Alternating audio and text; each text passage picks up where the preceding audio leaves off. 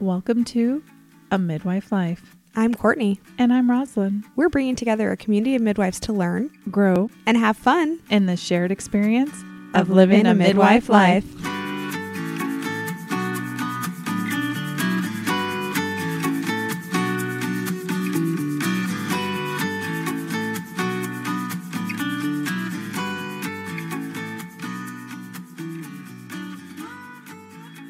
Hello. I hope that this podcast finds you well. It is the beginning of February, and in the Pacific Northwest, we are maybe going to have snow. Nothing like the rest of the country, or I should say the Midwest, that just got slammed with snow and freezing sub-zero temperatures. So thankful for just the little bit of snow that we might get here. Courtney and I are still having to do separate podcasts because we got our replacement soundboard in, but it is not working. And so the saga continues. I promise we'll get it figured out, hopefully sooner than later, and get back into some more specific topics to help you study and prepare for your exams. In the meantime, we're doing these solo podcasts, and I'm going to continue exploring a little bit deeper into becoming a midwife.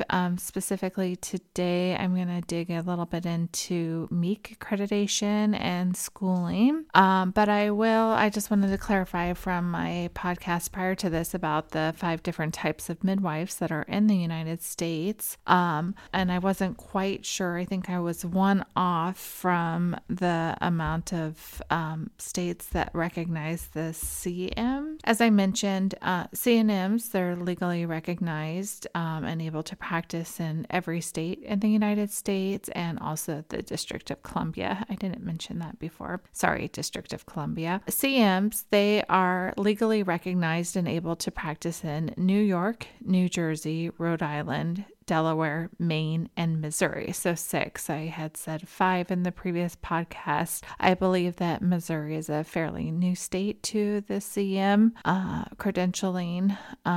So those are the states where you can be a direct entry certified midwife, not having a nursing background. But it does require that level of master's, or a doctorate. And with that, then you can have hospital privileges or work in birth centers or in home birth setting. And so turning towards the Certified Professional Midwifery Licensure, CPM, as I mentioned, so there's a number of ways that you can become a CPM, and CPMs are certified through a national certifying agency called the North American Registry of Midwives. That's NARM. So CPM, going back to that, is the licensure that is created by the North American Registry of Midwives. And there are a couple ways to go about becoming a CPM. One is going through the PEP process, the portfolio evaluation process. And so that requires a lot of self-study or all self-study or attending a non-accredited midwifery program and then doing your preceptorship or apprenticeship with a midwife that is a certified, recognized preceptor through NARM. MEAC came about as a way to have, a recognized educational route for CPMs. So MEAC stands for Midwifery Education Accreditation Council, and it's an independent nonprofit organization, and it's recognized by the U.S. Department of Education. So one of the nice things about attending a MEAC school compared to one that is not MEAC accredited is that you have access to financial aid in those schools because MEAC is recognized by the U.S. Department of Education and credentialed by them. One of the things that gets really heated is when people talk about MEAC schools. And I think the people that are really frustrated, I guess, I don't know, I don't want to put words into their mouths. Some of the things to just keep in mind when considering a MEAC school is that those credits that you earn at that university don't transfer over to other state colleges or university systems. And so while you can graduate from a MEAC accredited school with an associate's degree, a bachelor's degree, and even a master's degree in midwifery, and have that be part of your midwifery training and education, if at some point you decide that you want to change routes, that you want to do perhaps something totally outside of midwifery, and you want to pursue a bachelor's degree or a master's degree, or maybe you want to become a certified nurse midwife or a certified midwife, if you have attended a MEAC accredited school and you have acquired or earned, I should say, credits through that university system, those credits are not transferable to other institutions that you would need to pursue your CNM, CM, or another bachelor's degree. So just something to keep in mind.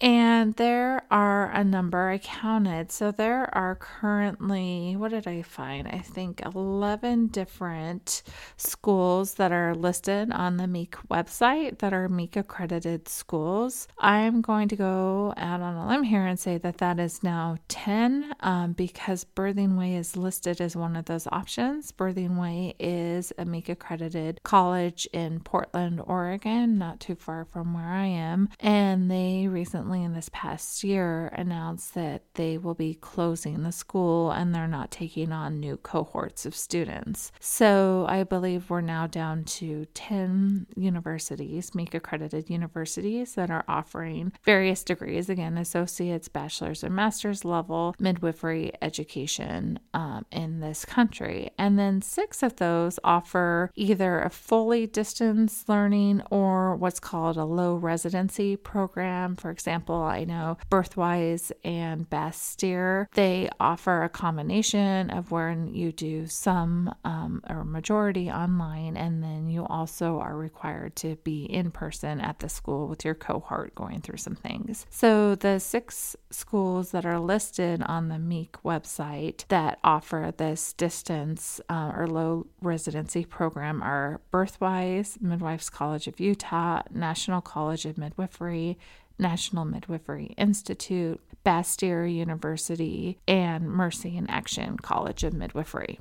And so why is MEAC education important, or why would somebody that's looking at the CPM credential consider attending a MEAC accredited institution rather than a non-MEAC accredited institution? And I mean, there's a number of reasons probably that people could have for why they're deciding that. But one of the things that you really need to look into is your state and what they require. So some states are requiring that CPMs have not only their CPM through NARM, but that they obtain their CPM through a MEAC accredited university and not through the PEP process. And it seems like for states that have not had any type of rules on the books as far as licensing midwives in their state, it seems like the new states that are coming online are requiring that CPMs attend a MEAC accredited school. So I know that California requires their midwives, their CPMs, to have a MEAC accredited education. I'm looking at this ACOG position paper that I'll post a link to and get to in a second. But there's bills so in Alabama, Delaware, Maine, Maryland, South Dakota, like all of these bills that have come online are all saying that CPMs graduated and completed a MEAC accredited midwifery education. And for some, they're not just newly licensing midwives, but they've licensed midwives. Like, for example, I'm looking at the South Dakota rule here that was enacted in 2017. It says that CPM certified after December 31st, 2009, 15 must complete a MEAC accredited midwifery education, and that CPM certified before January 1st, 2020 through a non-accredited program, they must obtain a midwifery bridge certificate. And that bridge certificate, I believe, is 50 CEUs, and they have to be in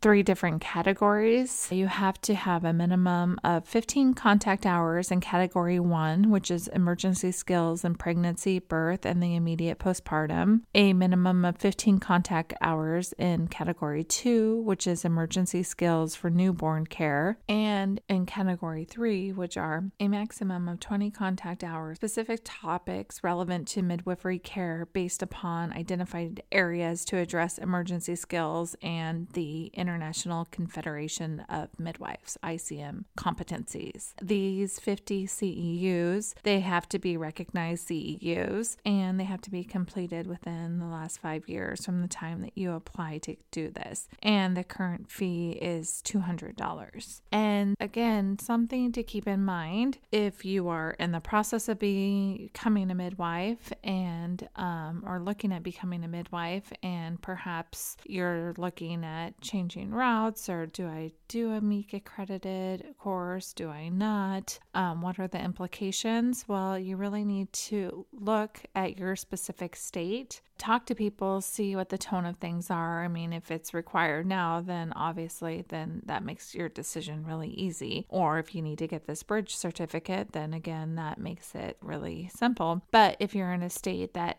isn't licensed yet, but maybe there's talk of that, I would just assume that one of the requirements for licensing midwives in that state would be that CPMs have graduated from a MEAC accredited course, because that just seems to be where things are going. One of the reasons that it's like that is that ACOG put out a position, and it stated that there should be a minimum education and training standard that all midwives must meet, whatever their title or professional designation, and regardless of where in the United States that they practice. So it says that ACOG supports the worldwide midwifery education standards set by, again, the ICM, the International Confederation of Midwives, in 2010, and they're using that as a baseline for licensure in the United States. So that is really one of the reasons I believe that we're seeing new states that are coming on and recognizing CPMs are requiring this MEAC education. And I mean, I could be wrong. I don't have a crystal ball, but from everything that I read, I think that this will eventually, the CPM, if it becomes recognized in all 50 states, eventually I believe that all states will require that midwives have attended and accredited a university. And for the states that didn't, well, they're going to give this bridge option so that, you know, the midwives that are already licensed in that state and working, they don't necessarily have to go back and redo a whole program, but they can get these CEUs and this additional education and then meet those requirements, those international requirements. A little bit more into this ICM baseline. So what is it looking at? So it's saying that there should be a curriculum that's minimum 40% theory and 50% practice, that for direct entry programs, that's a minimum of 3 years. For people that are post-nursing education, it's a minimum of 18 months. That the faculty is formally prepared to teach, that there's time-limited certification, and that the certifying body should not also define and validate education and develop and administer the exam, and that there's defined continued education requirements, and that there's also external reviews. I read something once and I thought, wow, that is really cool, and I never really thought about it, but midwifery is one of those professions where I think that you really could look across the globe and say, this is the requirements for being a midwife, and have it be a profession where you could then be licensed and meet those minimums in any country in the world and be able to practice. Like, I think that what we need to know, it doesn't matter whether you're practicing here or in another country, like the skill and the knowledge that we have crosses borders. And so I think, like, it would be just wonderful if we could just come to this international standard. I think that's what they're trying to do. And then just have midwives recognized globally and being able to move freely across not only state lines, but across country lines. Wouldn't that be cool? Given that we in the United States alone have 5 different types of midwives, that's probably we should just focus here before going internationally, or I don't know, maybe internationally they can get their act together and then we can follow suit.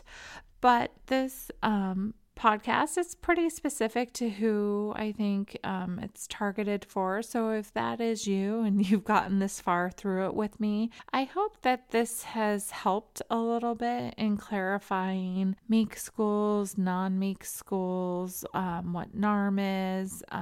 NACPM is another acronym that you might hear. NACPM stands for the National Association of Certified Professional Midwives. And they are trying to create a collective for CPMs to strengthen us and to have us recognized in every state in the country, and so that all people that are giving birth can have the option of care with a midwife and in the birth setting that they feel is most appropriate for them. So again, when you're new into looking at being a midwife and considering it, or maybe you're just in the beginning of it, all of these different organizations and acronyms and names can be really kind of confusing and take a lot of time to wade through and to figure out. So I hope that this has been helpful for you, that you have a little bit clearer understanding of what MEAC accreditation is, what some of its limitations are, and what NARM is, what they're doing, what NACPM is, maybe some of the drives behind MEAC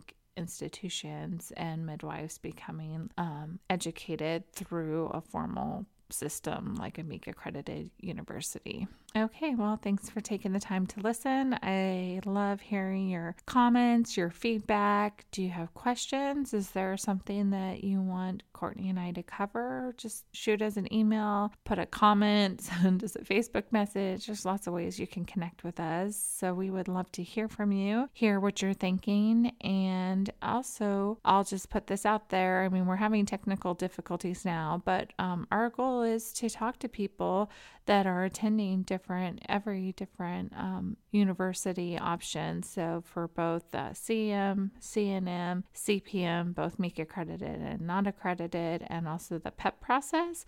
And so you can hear firsthand from people that are attending schools or a pathway that you're perhaps considering to help you find the route that is best for you. Until next time. Thanks so much for taking the time to listen. If you like what we're doing, there are a few ways you can support us. The best ways are telling your friends about midwife life and getting involved. You can also leave us a comment, write a review, and share your thoughts and experiences.